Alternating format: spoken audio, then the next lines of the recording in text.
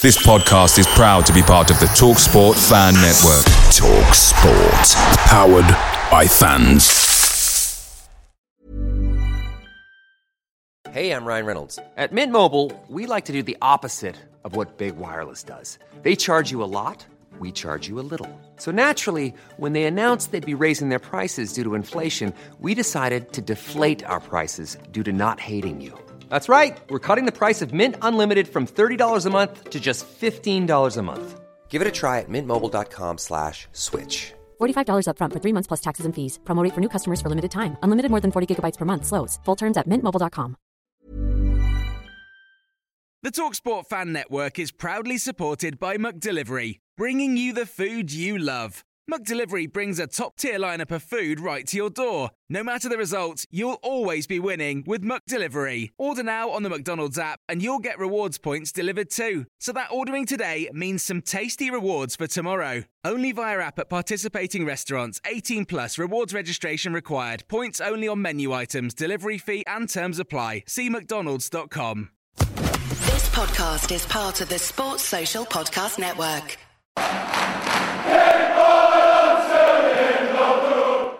Hello and welcome to the Blues Focus podcast. I'm your host for today, Tom, and I'm joined by our usual host, John from Blues Focus. How are you, John? Good, mate. Thank you. And our special guest for today is Ian Danter. How are you, Ian? Very good, Tom. Nice to see you. Good. Nice to see you too.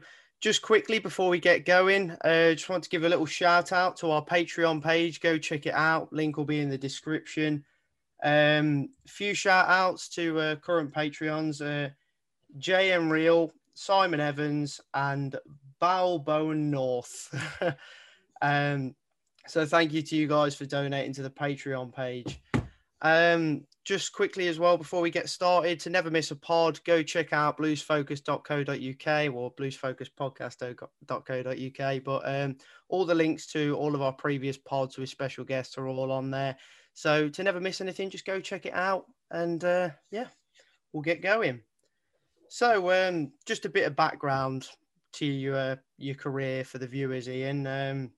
Obviously, you've had quite an interesting career in media that spans from like local radio, the BRMB drive show through to national media at TalkSport 1 and TalkSport 2, covering huge football competitions such as Premier League, Champions League, World Cups. And so just briefly talk us how that all came about for you, really. Well, it kind of fluky in so many ways, because up until my late 20s, I had a totally different career. I was a wannabe rock star, and I was a guitar salesman in Birmingham at Musical Exchanges, the massive guitar shop on Old Snow Hill, which is no longer there. And I worked there until sort of early 97. And then I got a job working for Laney, who are the amplifier manufacturers in Cradley Heath. And I switched from selling guitars to distributing guitars because Laney had just won a contract to distribute a brand of guitars called Ibanez in the UK. And that became my job. But just before I took that job, my best mate, Keith Laurent, who's still my closest confidant all these years later and a former bandmate, he wrote a letter to Tom Ross at BRMB in early 97 saying, my mate Ian does the best Trevor Francis impression I've ever heard. You should get him on the radio. And I don't know how many letters Tom used to get saying, you know, I want to be on the radio. What can I do to get in? Blah, blah, blah. But something in that letter piqued his interest, and he rang me at the shop before I left, before I started my distribution job.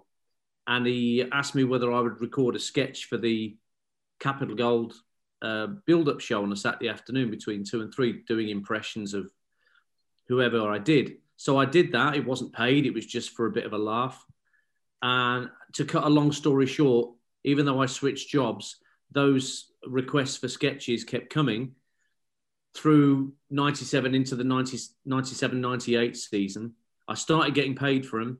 And then Tom called me in one day and took me to the office of the program controller at BRMB, whose name was Paul Jackson. And this was February 1998. And he, within 10 seconds of me sitting down in his office, he'd offered me the job of the Flying Eye travel reporter.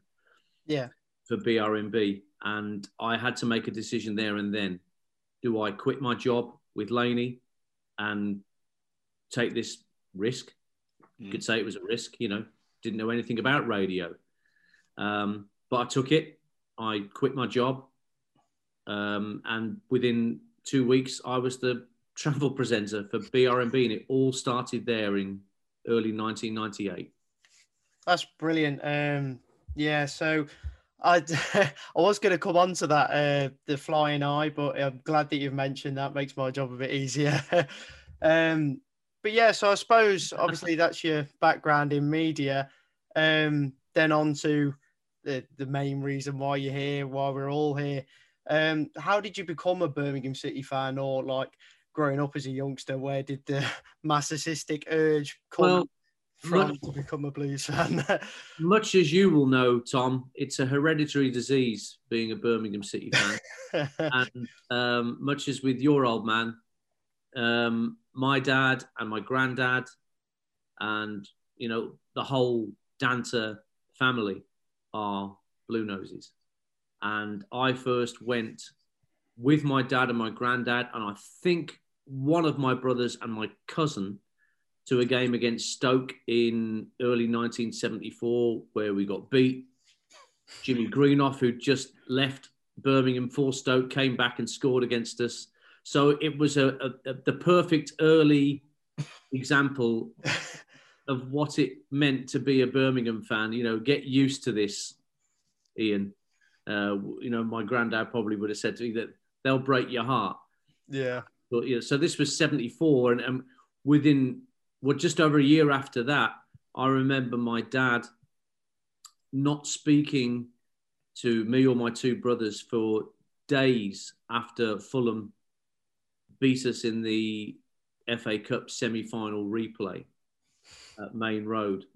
I can remember the morning after we lost, I came down to breakfast before I went to school, and my dad had the Birmingham Post open, and I think the banner headline on the back was something like 30 seconds, because that's all that was left in that replay before there would have been another replay between Birmingham and Fulham. And that's what happened when there was an awful mix-up at the back and Fulham scored their winner and went to the final. And that broke my dad's heart. But he kept going with me and with others. It was a good 10 years before my dad saw one relegation too many and gave up. And that's when I became the principal fan in the family, I suppose. Yeah, so kind of carried on the torch then. After your baptism of fire. Yeah, well, I kept persuading Dad to come with me on occasion after that. So it was like 86. Was it 86 we were relegated? It was, or was it 85? But at times I would say, Dad, it's a midweek or something. We're playing at home. Do you fancy coming? It's only, a fiver. And he'd say, who are we playing? And I'd say, whoever it was, Port Vale or Shrewsbury or something. Yeah. And he'd sort of go, all right then. So we'd go and we'd sit down and we'd have a good evening, and then the game would start. And within 10 minutes, he'd just dig me in the ribs and go, it's not got any better, is it? This is going to be 0-0. And I thought, Dad, knock it off. And of course, he was almost invariably right. It would either be 0-0 or our visitors would get a sporting winner. And all the way home, he said, this is why I don't go anymore. And it would happen cyclically, every 4 or 5 months, I persuaded him to come down again. And one of my huge regrets in life is that my dad and my granddad never got to see what happened at Wembley 10 years ago, because there'll be Birmingham fans who'll have similar stories about countless relatives who deserved to see what happened at Wembley that day, but never did. Yeah, I think many fans can agree on that one. Suffer years and years of pain just to miss probably the greatest moment in our history. So, but then look at where we are now 10 years later, unfortunately. But we'll get onto that later. Yeah. So I suppose... really, what was your journey like growing up supporting Blues? particular moments? And I suppose, did you ever realise that you would one day become part of the fabric at the club? No, not at all. It was just like a family tradition thing. If you got the chance to go, you go. I went to most games. I can't pretend that I was a season ticket holder. I just went, because there were some weekends where I couldn't go because I was working. The nature of the job that I ended up taking once I left school was that, a season ticket I'd rarely get to use. So I went whenever I could. Memories of growing up watching Birmingham. Well, certainly I only have vague memories of that team with Francis and Hatton, because by the time I started going, we'd actually sold Bob Latchford to Everton. He'd gone. But we got Howard Kendall in. And I remember the relationship between Kendall and Francis being, they were so on the same wavelength as midfielder and striker. They were fantastic. So I've probably got clearer memories of the Jim Smith side that was kind of bought with the Francis money when he was sold to Forest. Yeah. Archie Gemmell, Colin Todd, Dave Langan, Frank Worthington, Alan Ainscough, Neil Watmore. It didn't really happen for Neil. And I think we spent good £300,000 on him from Bolton. And he was the one cog in that wheel that didn't quite come off for Birmingham. I've always said the irony is that slew of players that we signed, with Francis still there, we'd have won something. Yeah. But there's the thing. But so I have a memory of that. The FA Cup heartaches going out to Altrincham, which was Ron Saunders' last game. Game against Watford when St Andrews was more packed than I can ever remember it being, when John Barnes was at his mercurial best that day and knocked us out in the sixth round. I remember that day vividly as being huge disappointment. But there've been good times too. I mean, we'll get on to life in the third tier, I'm sure, in a little while. But that season, 94-95 under Barry Fry was such great fun. Yeah. And there was some amazing Brentford in the spring of 95 when we were both going for the title. And we won 2-0. And St Andrews was, being rebuilt at the time. The two new sides were there. They hadn't rebuilt the railway end at that point. Kevin Francis scored the first goal. Did his knee ligaments, I think, in scoring that goal because he was carrying an injury as it was. Liam Daish scored the second. The nights like that. And there was a game against Oxford a couple of months previous, maybe a month previous in that running, where it was just a brilliant atmosphere, and you sensed that there was a real positivity about the place that Barry Fry was a huge part of with his personality. So I've got very fond memories, even though it was in the third tier of English football, very fond memories of that season, mainly because we got out first time of asking. Maybe I wouldn't have been so fond had we not made it. But yeah, Ian, just on that, because that was probably sort of my time when I was going up a lot, as a sort of a 17-year-old, and what do you think of those times? And okay, everything's, I suppose, relative. It was in a third tier, but I probably wouldn't change that for a lot of the seasons in the Prem, where for me, and I don't know what, and again, this is probably the question for you, it didn't quite feel the same for me in the Prem. I don't know why. I don't know if it's because I've been downtrodden for the previous 15 years. It just didn't feel... The Premier League, of course, when teams who aren't the hardy perennials of the Premier League get there, then the fans have to get used to the fact that they're not going to win as many games as they did in the divisions below. Yeah. I mean, there are some, the second season we were in the Premier League, because when Fussell came in and we really looked at home as a Premier League side, that was great. And of course, the season before relegation under Alex McLeish, when we finished ninth, we looked completely at home at that level, and we were winning more than we were losing. But when you're in the in theory, when you're in the Championship, you should win more than you lose. But Obviously, that's not the case right now and hasn't been the case for 7 or 8 years. Yeah. But that season in what was the third division under Barry, at least when we got relegated, when we went down, we lost it. We won at Tranmere, but went down because the Baggies had won. I think I'm right in saying at Portsmouth. And I was living by the Blues ground at that time. I was living at a mate's house on St Andrews Road, so literally in the shadow of the railway end. And I remember we went to the park. It was a beautiful sunny afternoon, Borsley Park, and we kicked a ball around, me and my mate Gray, for about half an hour. And of course, we were really knocked off that we got relegated. But at the back of our minds, there was that feeling that because Barry Fry was there and because Sullivan and the two Gold brothers and Karen Brady were in, there was a feeling that there was something developing that had a bit of positivity about it. Because let's face it, before Gold and Sullivan arrived, we'd had the Kumar brothers and the Mark I kit and the years of malaise then. So there was a feeling of positivity about that. And I most certainly don't have that feeling of anything positive that you can look at now as we circle the plug hole once again, compared to how I felt, despite the obvious disappointment of going down in 94. At least we felt, well, we've got a manager that understands. And all right, that we had the revolving door of strikers, Siggy Rushfeldt, Bjorn Otto Bragstad, Dave Regis, Miguel de Souza, the players that turned up. Some of them were really good. I had a soft spot for players like Steve McGavin, who I thought was a terrific striker. Probably not quick enough, but I thought he was a really clever player. He kept signing players out of non-league, and they were called like Ken Charlery, but we signed some brilliant players who stuck around right the way through to the Premier League era. Ian Bennett, Paul Devlin, Michael Johnson, Martin Granger. Yeah.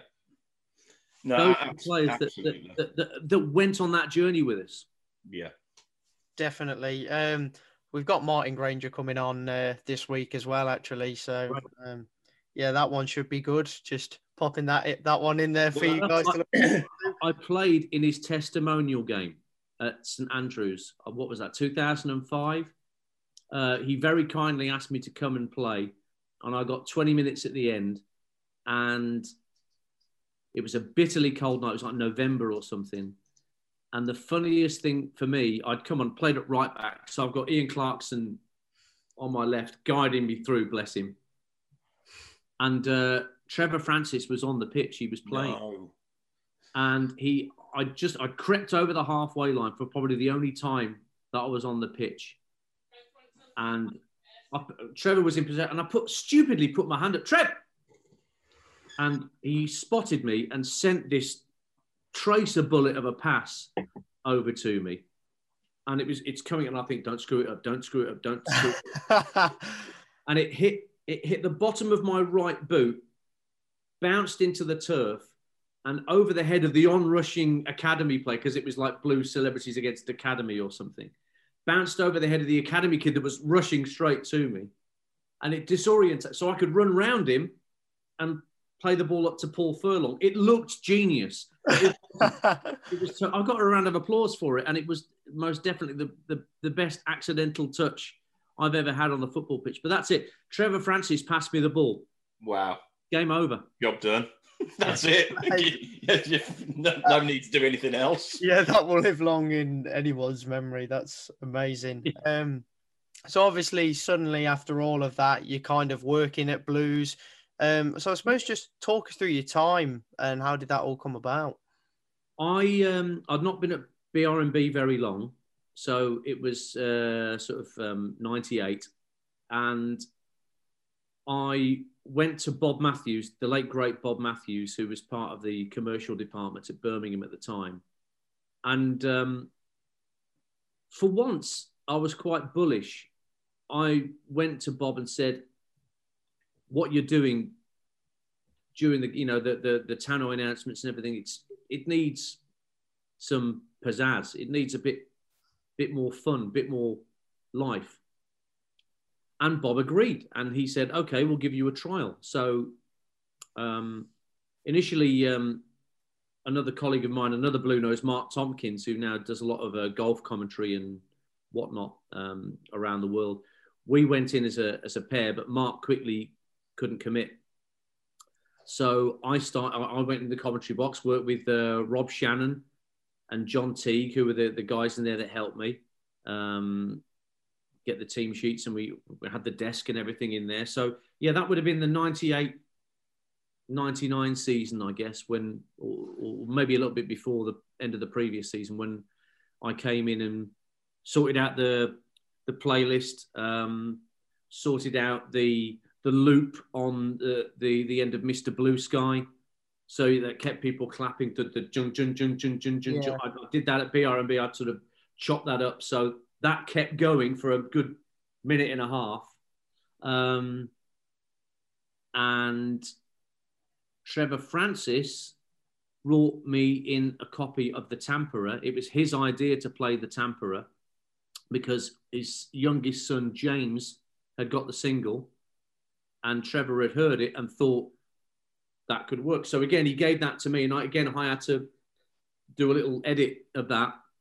So the Tamperer came into being whilst I was there. And also I recorded my version of Singing the Blues with Tom Ross around that time, which I started playing naturally because I'd put it together with Tom.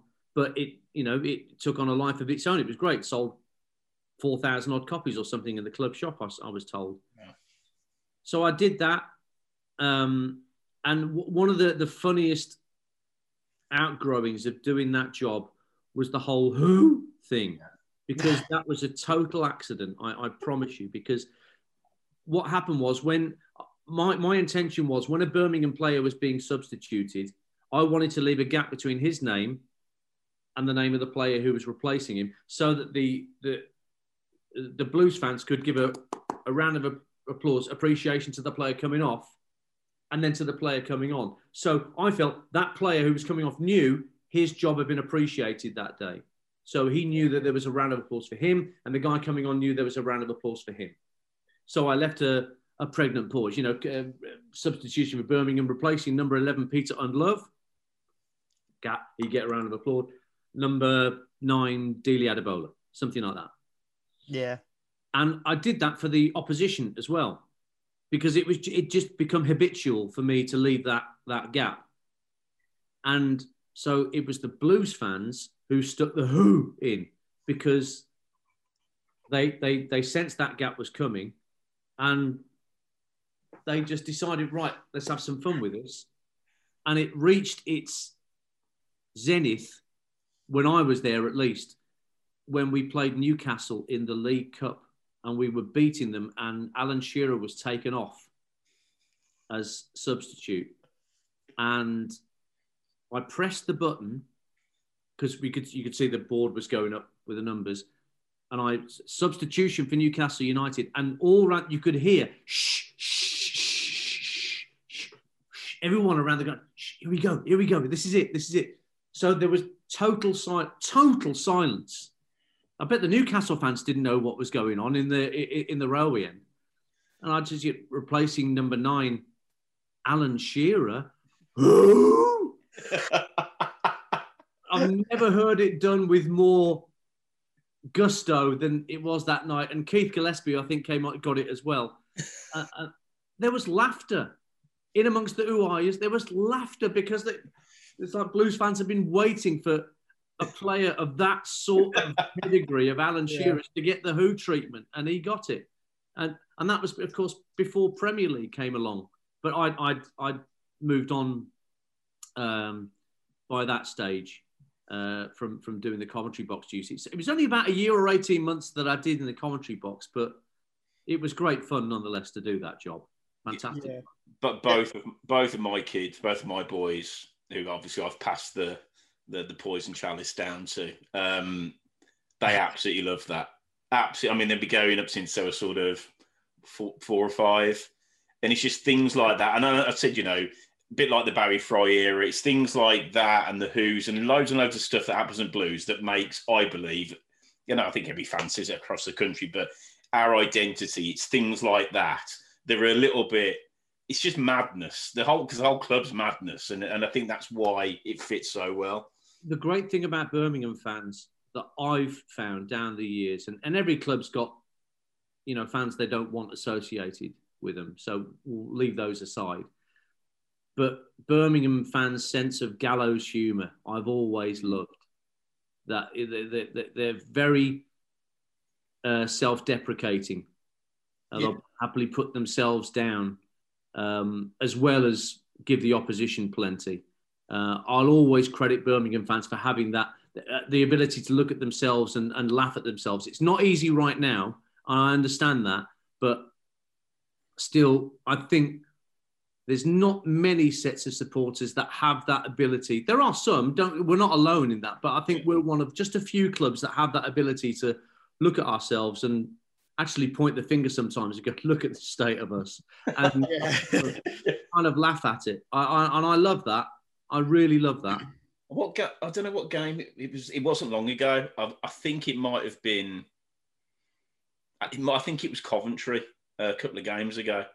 And it was like something out of Benny Hill for about 5 minutes, just pinball everywhere. And me and my lads, we're just laughing at it. We're just laughing at it because it is that bad. You cannot believe a club that 10 years ago beating Arsenal and a very, very good Arsenal team. And I think a lot of people forget that. That wasn't a run-of-the-mill Arsenal team. They beat Barca at Nou Camp the week before or something like that in the Champions League. So, it was... but you know, and I know that they turned up that day thinking we were easy meat. They turned up in their tracksuits. They didn't turn up in suits. The fans turned up late. What was it like? As soon as those turnstiles opened, every Birmingham seat was taken. Yeah. An hour and a half before kickoff. Every single seat. Nobody wanted to waste a second to view that pitch. And you looked to the other end of the stadium, because I was in the TV gantry that day. Looked to my right, and it was pockets of Arsenal fans, and they dribbled in slowly. And of course, it was full by kickoff, but there was a blasé attitude around the whole Arsenal club that day, which we took advantage of. We still had to beat them, but they came into that final with completely the wrong attitude. Yeah. So, Ian, it's just given that you're everybody. I mean, I'm an avid listener of Talk Sport, and you've really sort of gone from obviously strength to strength, and obviously Talk Sport 2 and everything what you do there. Everybody knows you're a Blues fan. How difficult is it? Certainly, maybe times like now. I'm not saying you need to be impartial, but because it's quite toxic at the moment, is it quite difficult just to rein it back a little bit and not maybe sort of go for the jugular? Or these days I'm a commentator and I don't present shows. My role is now as a commentator, and I haven't commentated on Blues for a good while now. Actually, the last time I did a Blues game on Talk Sport would have been the 3-3 at Swansea. Okay, so that's a long time ago. Although, funnily enough, I've just found out this morning that I'm doing the Sheffield Wednesday game on Saturday. For God Talk help Sport you. That because it's all right. 2 of the bottom 3 currently. That might change in midweek. Yeah, but they've chosen that as the 3 o'clock Talk Sport 2 commentary game. So that'll be the first time I'll have seen Birmingham live in the Karanka era. Yeah, and for a good while before that. But back to your question, when you do a Birmingham game, you can't be partisan. Yeah, you have to be impartial. You're doing it for the benefit of a national audience. So I have to respect, Sheffield Wednesday fans, and I can't paint a picture that isn't realistic. When I work for Tom, when I work for BRMB and Capital Gold, you could be partisan because you're broadcasting to a partisan audience, and you can tailor your commentary slightly that way. But you learn very quickly when you join a national broadcaster that doesn't wash. You can't do that. Yeah, you can't do that.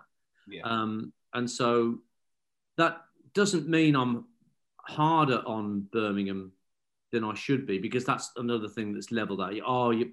You're being really hard on them because you're a blue nose. Yeah. You learn how to be, dispassionate about it. You learn how to, be a proper neutral commentator, because it's not just Birmingham and Sheffield Wednesday fans that'll be listening. There'll be just casual listeners who want to hear a championship game and want to hear what's going on. So much as I would like to sit there and stick my royal blue Bronx hat on and give it plenty, I wouldn't last very long in that job if I did. No. Yeah, definitely. So obviously, you must have some interesting stories to tell from working at Blues. Obviously, the Who chant in particular being one. But what were your most memorable moments working at Blues? I mean, we had Paul Tate on the podcast the other day, and he had plenty of interesting stories to talk about. But I suppose just from your time at Blues, what kind of stood out for you? Well, I mean, I mentioned that testimonial for Martin Granger. That was a great night for him, and he I think there were like 5,000 there. It was a bitterly cold night, and we felt for him a little because it should have been 10,000 at least there that night. Yeah, to give him a send off.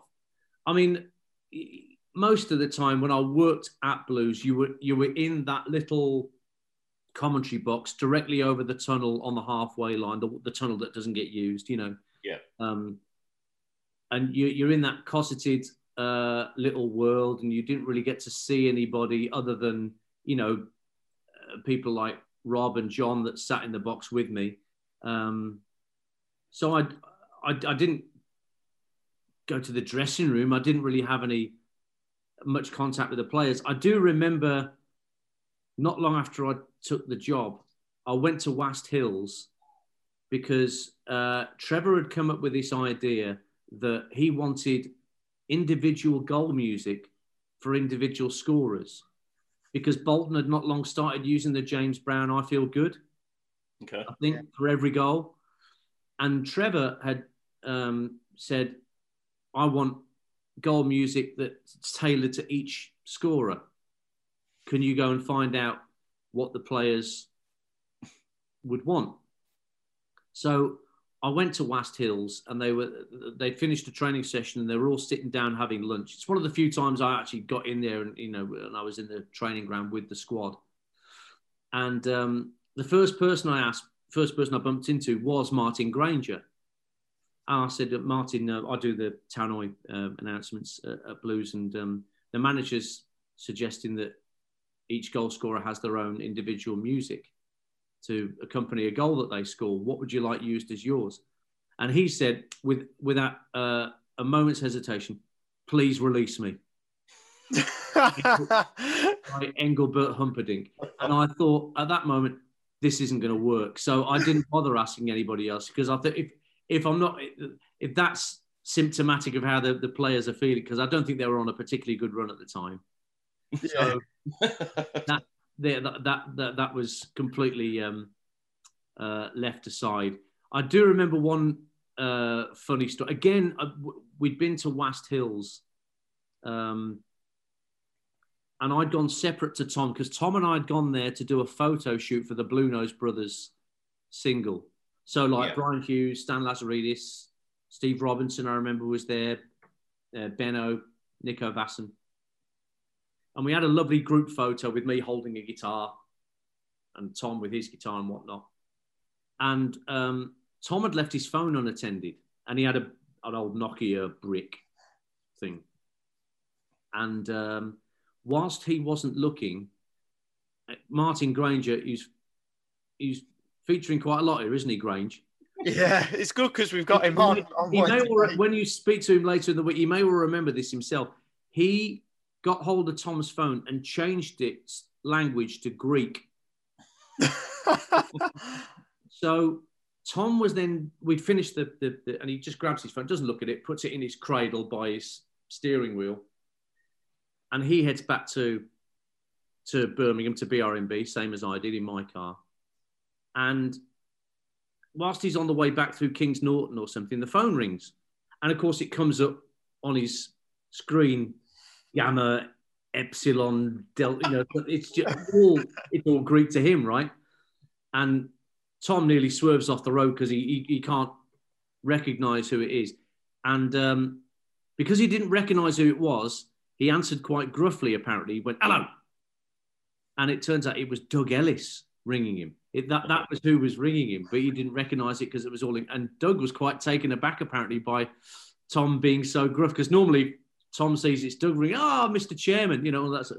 So that was so Grange completely did him up like a kipper on that one. There's another time I remember one of the best nights I ever had was the 10th anniversary dinner of the playoff win with the Blue squad that we held at Edgbaston. Yeah. Summer 2002. The whole squad came pretty much. There were barely anybody in that squad that couldn't make it. Stan Lazaridis flew from Australia, paid his own flight costs to come over and be part of our evening. I think Darren Pearce had got some video of that no one had ever seen before of the squad just on a walk around the hotel in the Vale of Glamorgan before they went to Cardiff that day. Ian Bennett doing bird impressions, proper, like chaffinch, sparrow, whatever, and we had players up 4 at a time sitting on sofas, kind of soccer AM style. Oh, what a night that was. I don't know whether you were there, John. No, but I have seen that. It was just the best fun night to be hosting that. And I will cherish that night for a very long time because that was laugh a minute. Jeff Kennis told some brilliant stories. Cusey wasn't far behind. There were some great laughs to be had. I will cherish that night. Working because I was working for Blues that night, even though that was 2012 by that point. Yeah. Just quickly on that, did you ever find yourself getting a little bit starstruck? Did you ever in that sort of moment of clarity and thinking, whether it be when you were at Blues or just thinking, I can't believe this is happening? Meeting Trevor for the first time. Yeah. I'd not long been working for Tom at that point. So maybe this is 99 as a football reporter, because of course I started in the Flying Eye in 98. And by the following year, I was also doing match reports. Tom had, got me into his team. And I started watching Walsall a lot, actually, in those early days under Ray Graydon. But he started giving me more responsibility, Tom. So I'd go and watch Albion. I'd go and watch that lot down the road. I'd go and watch Birmingham. And he sent me to a League Cup type Bristol Rovers early in the 99-2000 season, I would guess. Gary Rowett scored a free kick winner. But Tom had tipped me the wink that I could go and interview Trevor before the game, get a pre-match interview with him. Cleared it with the club and everything. I could speak to him on the pitch, way before kickoff. And so I went to the Memorial Stadium in Bristol, parked up, set up my equipment, came down to pitch side, went to the tunnel, asked to speak to Capital Gold. Trevor Francis has agreed to an interview. And he came out, got his goal 30 seconds later, and I was totally starstruck. So I'd have been about 31 years of age, and the fanboy in me could barely be contained. And I've got to try and keep my composure because I've got to ask him questions about the cup tie coming up and about what team he's picking. Yeah. And what his feelings are about the League Cup this season. And I did the interview and shut the tape player down that we used. And Trevor just said, 8 out of 10, very good. And turned around and walked back down the tunnel. He was marking me out of 10 for my interviewing technique. And I must have stood there for about 30 seconds.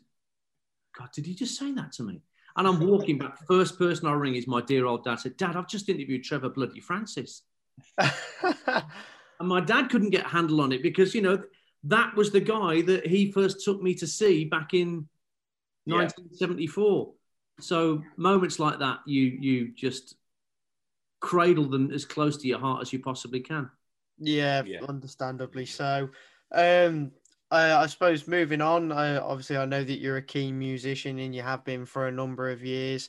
And obviously, despite all the great theatres, auditoriums and whatnot that you've played at, I suppose the career-defining moment must obviously be the Blue Nose Brothers with Tom Ross, as you touched upon earlier on. I suppose, what was the creation process of that like?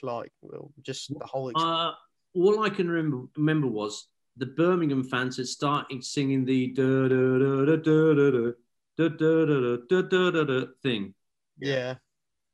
And the singing the blues. They started singing the Guy Mitchell song as well. And it set off an idea in my head that I wanted to record it. Spoke to Tom about it. Tom was well into the idea. And at the time, I'd been recording a guy's house. Ron Rogers was his name. He was the guitar player and songwriter in Tapau. You know, the massive hit with China in Your Hand and Heart and Soul in the late 80s. He lived near Monmouth in South Wales. And I got to know him through a band that I was in. And he just set up a recording studio at his new house, and I was his guinea pig. And so I went there and recorded the drums, the guitar, the bass, the keyboards, whatever. Tom came in and helped out on the vocals. And that was the Blue Nose Brothers. And I'm trying to think what year that was. 2000, was it? Or 2001? It's all a blur. But as I say, because that sold so well, that first Singing the Blues, which incorporated that do, and there was a verse of Keep Right On in there, and they still play it at the ground, of course. As post-match tune. Yeah, still, it's kind of a tradition. I love that. God, how does that make me feel? You know, it's hits you right in the feels, that. Yeah. So because of the success of that, Tom and I just kept on occasionally getting together and recording new songs. Tom came up with the idea of Ole Ola, which was based on a Scottish World Cup 1978 anthem that Rod Stewart had done. That didn't sell as well. We did, when Steve Bruce was manager, we did Can't Keep Us Down instead of Don't Bring Me Down by ELO when we'd got promotion under Brucey. Again, you know, after we'd been down and came straight back up. Yeah. So, yeah, that was just an excuse to, A, get my rocks off in a recording studio, and B, create something for the club I love. Yeah, I suppose, I mean, that's brilliant because you get to combine the two things that I suppose you love most, really. Yeah. So, no, that's brilliant. And, I mean, Tom's defo somebody we want to get on the pod one day. So, I'm sure he'll agree. Yeah, hopefully we can pull that off at some point. But I suppose just coming on to present time at Blues, what do you think of the current state of play, really, at Blues? And what are your thoughts on our season so far? It's horrific. Best way. Absolutely horrific. I watched Aitor Karanka's post-match interview with Dale on Saturday, and the amount of times he's shrugging his shoulders, his body language is horrible. Even what he said on WM. Yeah, it's like he doesn't really know how to solve it. We've had a free week with the players, so we can't look at the defeat to Luton and say, oh, we had a game in midweek, players might be a little leggy. We had no midweek game. He's able to, you know, bring some of the players in. He's like Valerie got a debut and whatnot. And it still didn't work. And there's yet more lamentable defending for the only goal of the game, just as there was horrible defending at Bournemouth the week before. That Wilshere header, all the Birmingham defenders around him in a circle like it's ring a roses. It's horrible. And you can't see it changing.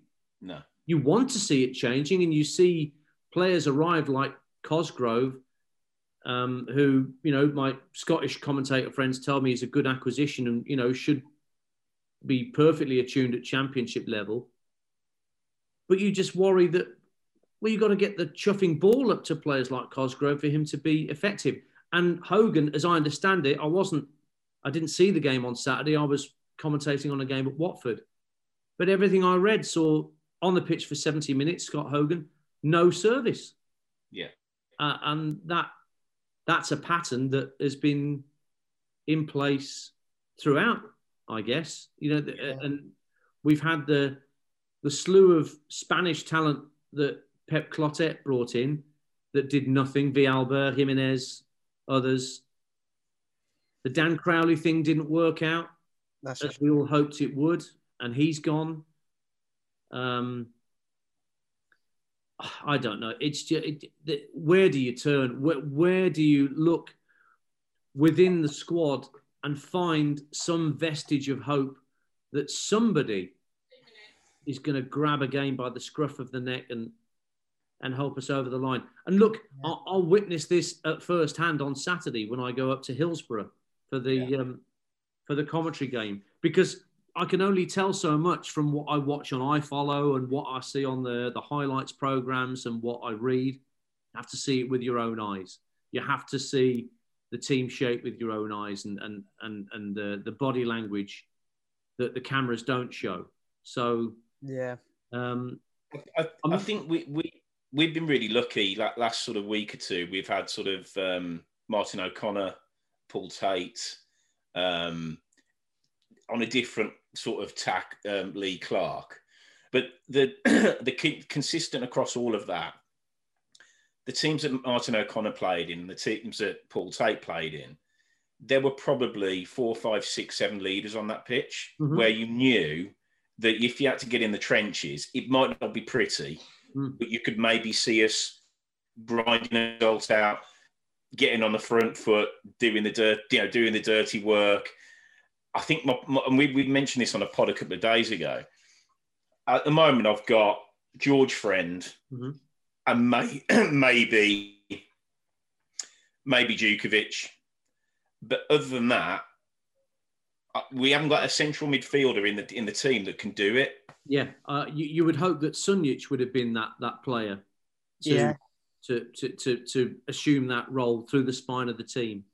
Yeah. Yes, I agree. You look beyond Friend and Jutkovic, and there's not a great that you would expect Harley Dean to have that ability to lead a team through, but he's having a really torrid time at the minute, as most Birmingham players are. Of course, Jutkovic isn't really getting a look in, and there were all those stories that they were prepared to let him go on loan. I think Huddersfield were very close to getting him on loan before the window shut. The keepers, Etheridge, he's an upgrade on Lee Camp. Yeah. We did leave it. All right. But even he's had his moments, and I saw I'm not sure whether the criticism levelled at him for the Luton goal on Saturday is particularly fair, because it's just an instinct, put your hands up. It just hit him in, For me, he does his job. Yeah, it's an instinctive reflex, get something of your body in the way of it. Yeah. But of course, he's had a couple of moments this season as well, hasn't he? Which haven't been great. And any player that's shown Sorry, I was just going to say, because you're probably not necessarily closer to it, but you probably know more than a lot of I would class just normal Blues fans just around the ownership of the club. I mean, is there? Yeah, exactly. I mean, it's like I was going to come on to that next. Wheel, isn't it? So I just don't know how it's run, and I think it's a really good snapshot of it seems to be a bit of a circus at the top, and it's just all cascaded down to what's on the pitch. I mean, any insights into the ownership? None whatsoever.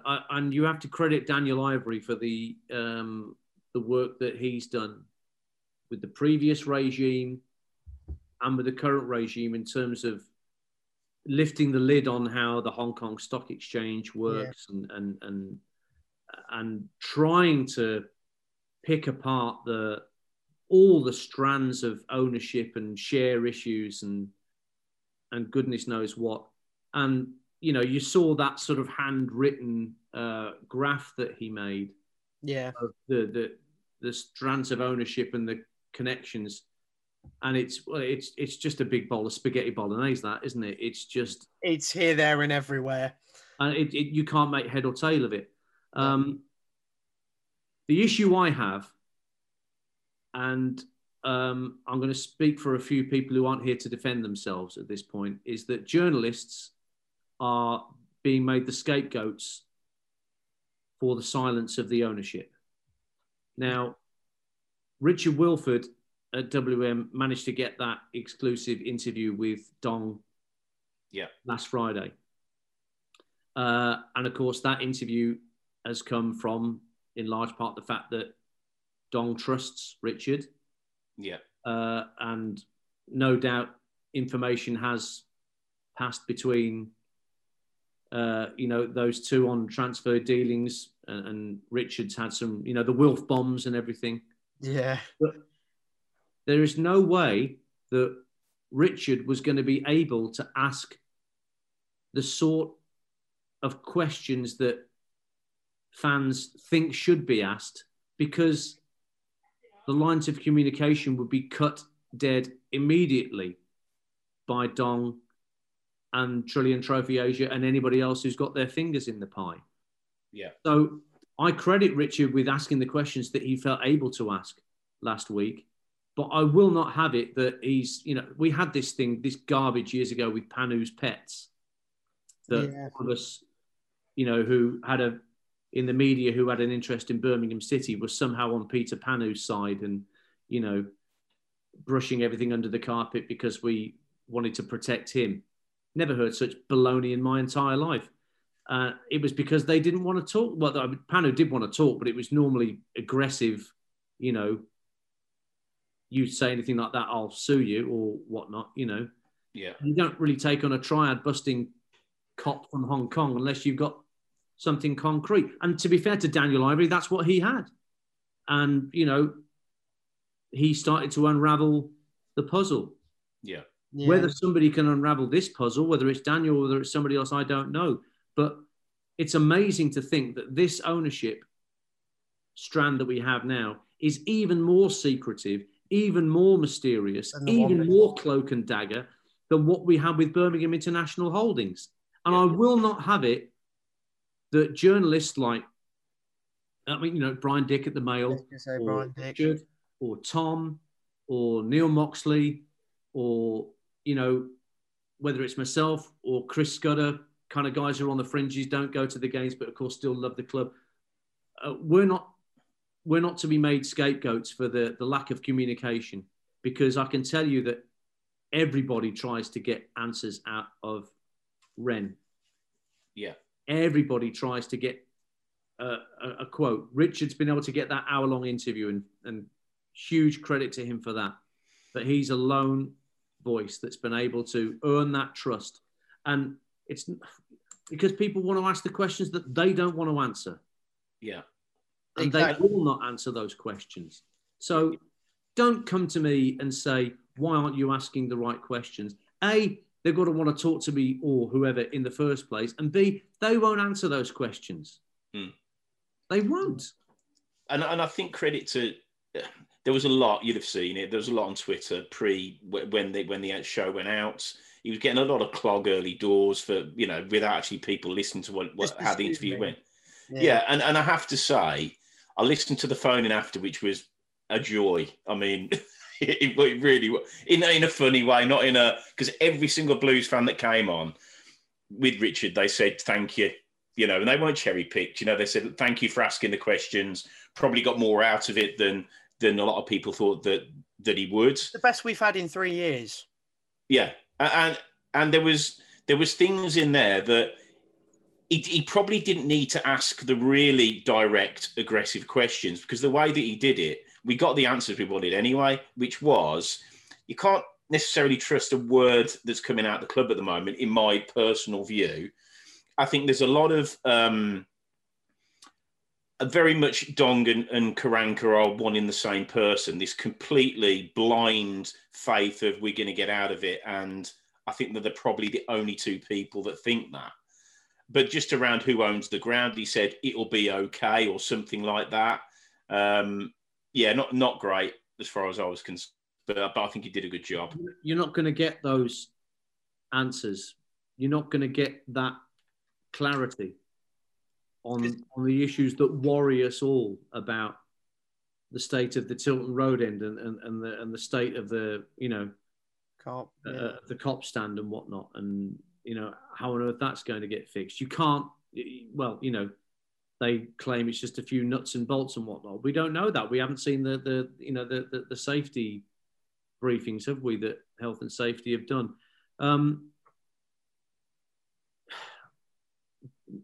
when you look at the last, 6 managers in 4 years or whatever, isn't it? Something like that. Yeah. If it was more.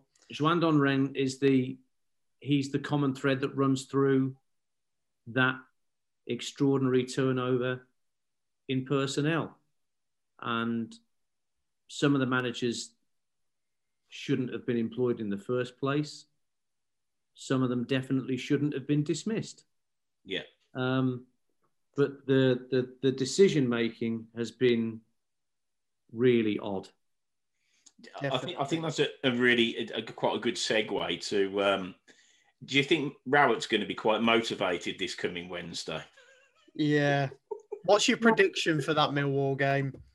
Gary doesn't need the motivation to beat us because of what happened when he was dismissed. He's Millwall manager. Yeah. And he's got other fish to fry because Millwall fans are just as demanding as we are. And they've, not been in brilliant form of late. They're not in the trouble that we are, but, he wants to get some consistency back in their results.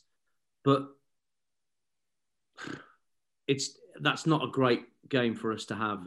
No. I think the aggressive way that Gary sets his teams up, and we've seen it. It may not be pretty, but it's pretty effective. Yeah. So that's not an ideal. Well, what is an ideal fixture for us at the minute? There isn't one. We played Wickham twice, and they've taken 4 points off us. You'd think that was ideal, but it's not. Well, they're being seen as the whipping boys of the championship. I'd say we were. Well, we've certainly become that. If you look at the calendar year of 2020 and the form that all 92 teams were in, somebody posted it up online about 2 or 3 weeks ago. And of the 92 clubs in English football, in terms of results in the year 2020, we were something like 89th. There was like Stevenage and a couple of others, forgive me, I can't remember who, beneath us, but we were like 4th or 5th from bottom of that chart of 92. Yeah. So no, there is no game that suits us at the moment. There is no opposition that plays into our hands. It's quite the opposite. Play into theirs. I just think that run of Cov. I mean, no. But Mark Robbins is working on shirt buttons, but he's made some canny acquisitions. He's trusted in some of those players that got them up from League One. They're used to playing at St Andrews now. Yeah, they've got a better record at St Andrews than we have, which isn't hard, but they've got it. We should, honestly, we are where we are for a reason. We shouldn't look at Coventry and be going, why the hell are Coventry doing? They just are. Yeah. They are doing better than us. We've got to deal with that. We've got to deal with that reality that Coventry, who, let's not forget, in the not too dim and distant past, were in the Premier League for year after year when we were nowhere near it. Yeah. You are where you are. Let's get out of this entitlement sort of thing we have in our heads that we should be doing better than Coventry. Nope, they're doing better than us. We've got to suck it up and get on. It is. Yeah, definitely. I suppose just kind of bringing things to a close, just a couple more things really would be, if things do turn sour for Aitor and he gets axed, who would you personally want to see brought in? If we go down to League One, which seems increasingly like it's going to happen, and Karanka stays till until relegation happens or however it plays out. Paul Cook. Yeah, same for me. Given what he did first at Portsmouth, then at Wigan, I think he's a smart operator at lower league level. I would look at him straight away as an option, but that's all semantics, really. But that's one name that immediately springs to mind since you come to mention it. Definitely. And I think, obviously, you look at what he did back end of last season. He was unlucky not to keep Wigan up in the end. I thought they were going to stay up. I actually they went on that run, and I said on air, they're going to do it. And, of course, they missed out by well, was it goal difference even that sent them down? I can't remember, but definitely unlucky with the run they went on towards the end of last play season. like that unpaid as well. It's No, look, he's he's a very straightforward character, Paul Cook. I like that about him, and he does understand the EFL and the machinations of it, and whatnot. So I'd be looking at somebody like him that understands the league, in the same way Barry did. Although Barry had way more experience back in the 90s, all the years he'd spent at Barnet and Southend before he came to us. Yeah. Do you think that, again, which came out the interview on Friday, it seemed to be that if we did get relegated, how's the club, as in financially, what's the impact? Do we go out? Do we go under? I mean, I'm just... I mean, the Bellingham money obviously saved us. Yeah. Paid off a certain amount of debt, although the debt's still loaded onto the club. There's still, I don't know what our operating loss would be for this financial year. Compared to others, it will probably be fairly similar. I think we, a lot of the ridiculous wages that we had when Redknapp, Darren Dean and Jeff Attieri presided over that impossibly bad transfer window 3 or 4 years ago. Yeah, I think we're through the worst of that now. No thanks to those 3 gentlemen. But it's still a perilous financial situation. I don't believe that it's as cut and dried as we get relegated, we'll be all right. I don't think any club that gets relegated from the Championship to League One, Sunderland, unless they've been working on shirt buttons as a budget, like Barnsley, who don't overspend on players. They've been able, and Charlton, they've been able to kind of yo-yo between Championship and League One in recent seasons because they're kind of on that cusp. Yeah. For us, with the budgets we've been working on and the wages we've been paying in the past 3 or 4 years, that's dangerous. Definitely. So, I suppose a bit of a comedy one, touching on your impressions earlier. If Trevor Francis was in charge of the game against Millwall, what do you think he'd be saying to the team on Wednesday night? I'd probably be saying, watch about an hour and a half of my goals on YouTube and basically copy them. I know you can do it because I did it. And if I did it, you can. Brilliant. Love that. I suppose I was going to ask you quickly, if there was one player you could bring back to help this squad, who would it be? Well, Trevor's an obvious one. But looking defensively, you'd want a leader back there because what we were talking about earlier with the lack of leadership. I don't know. God, there's dozens. I mean, all those players you mentioned earlier, Martin O'Connor, Paul Devlin, Paul Tate, Liam Daish. Yeah, he had a shout. He had a shout from somebody else. Liam Daish, somebody like that, just to knock some heads together and concentrate minds. Somebody like Daish would be up there for me, I think. I think we've got a centre-half partnership of Bruce and Daish now, which is because we were actually going to build the team that from our guests that come on. And yes, it's looking well. Yeah, I think they'd actually do better now, like for like at the age they're at. Well, I've seen some great centre halves at Blues down the years. You think, Joe Gallagher, Colin Todd, people like that. But Daish embodied the captaincy as much as anybody I can think of in the time that he was with us, and really did lead by example. Daishi, please. Fair enough. Well, that brings things to a close then. Thank you, everyone who's tuned in to watch this podcast. And a big thank you to Ian for coming on the podcast. It's been great having you on, mate. It's been a pleasure. Thank you. Thank you. Worries. Obviously, keep an eye out for our future pods. We've definitely got some big ones coming up at the moment. And don't forget to look at our Patreon page if you've got a spare minute of time and just drop a like or a comment. Just let us know what you think. But thanks for tuning anyway. As always, guys, keep right on.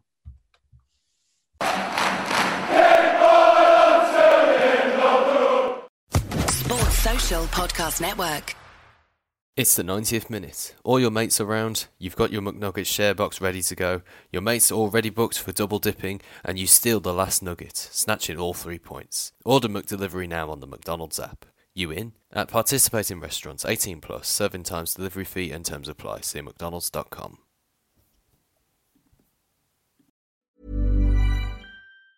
Even on a budget, quality is non-negotiable. That's why Quince is the place to score high-end essentials at 50 to 80% less than similar brands. Get your hands on buttery soft cashmere sweaters from just $60, Italian leather jackets, and so much more. And the best part about Quince, they exclusively partner with factories committed to safe, ethical, and responsible manufacturing. Elevate your style without the elevated price tag with Quince. Go to quince.com/upgrade for free shipping and 365-day returns. This podcast is proud to be part of the TalkSport Fan Network. TalkSport. Powered by fans.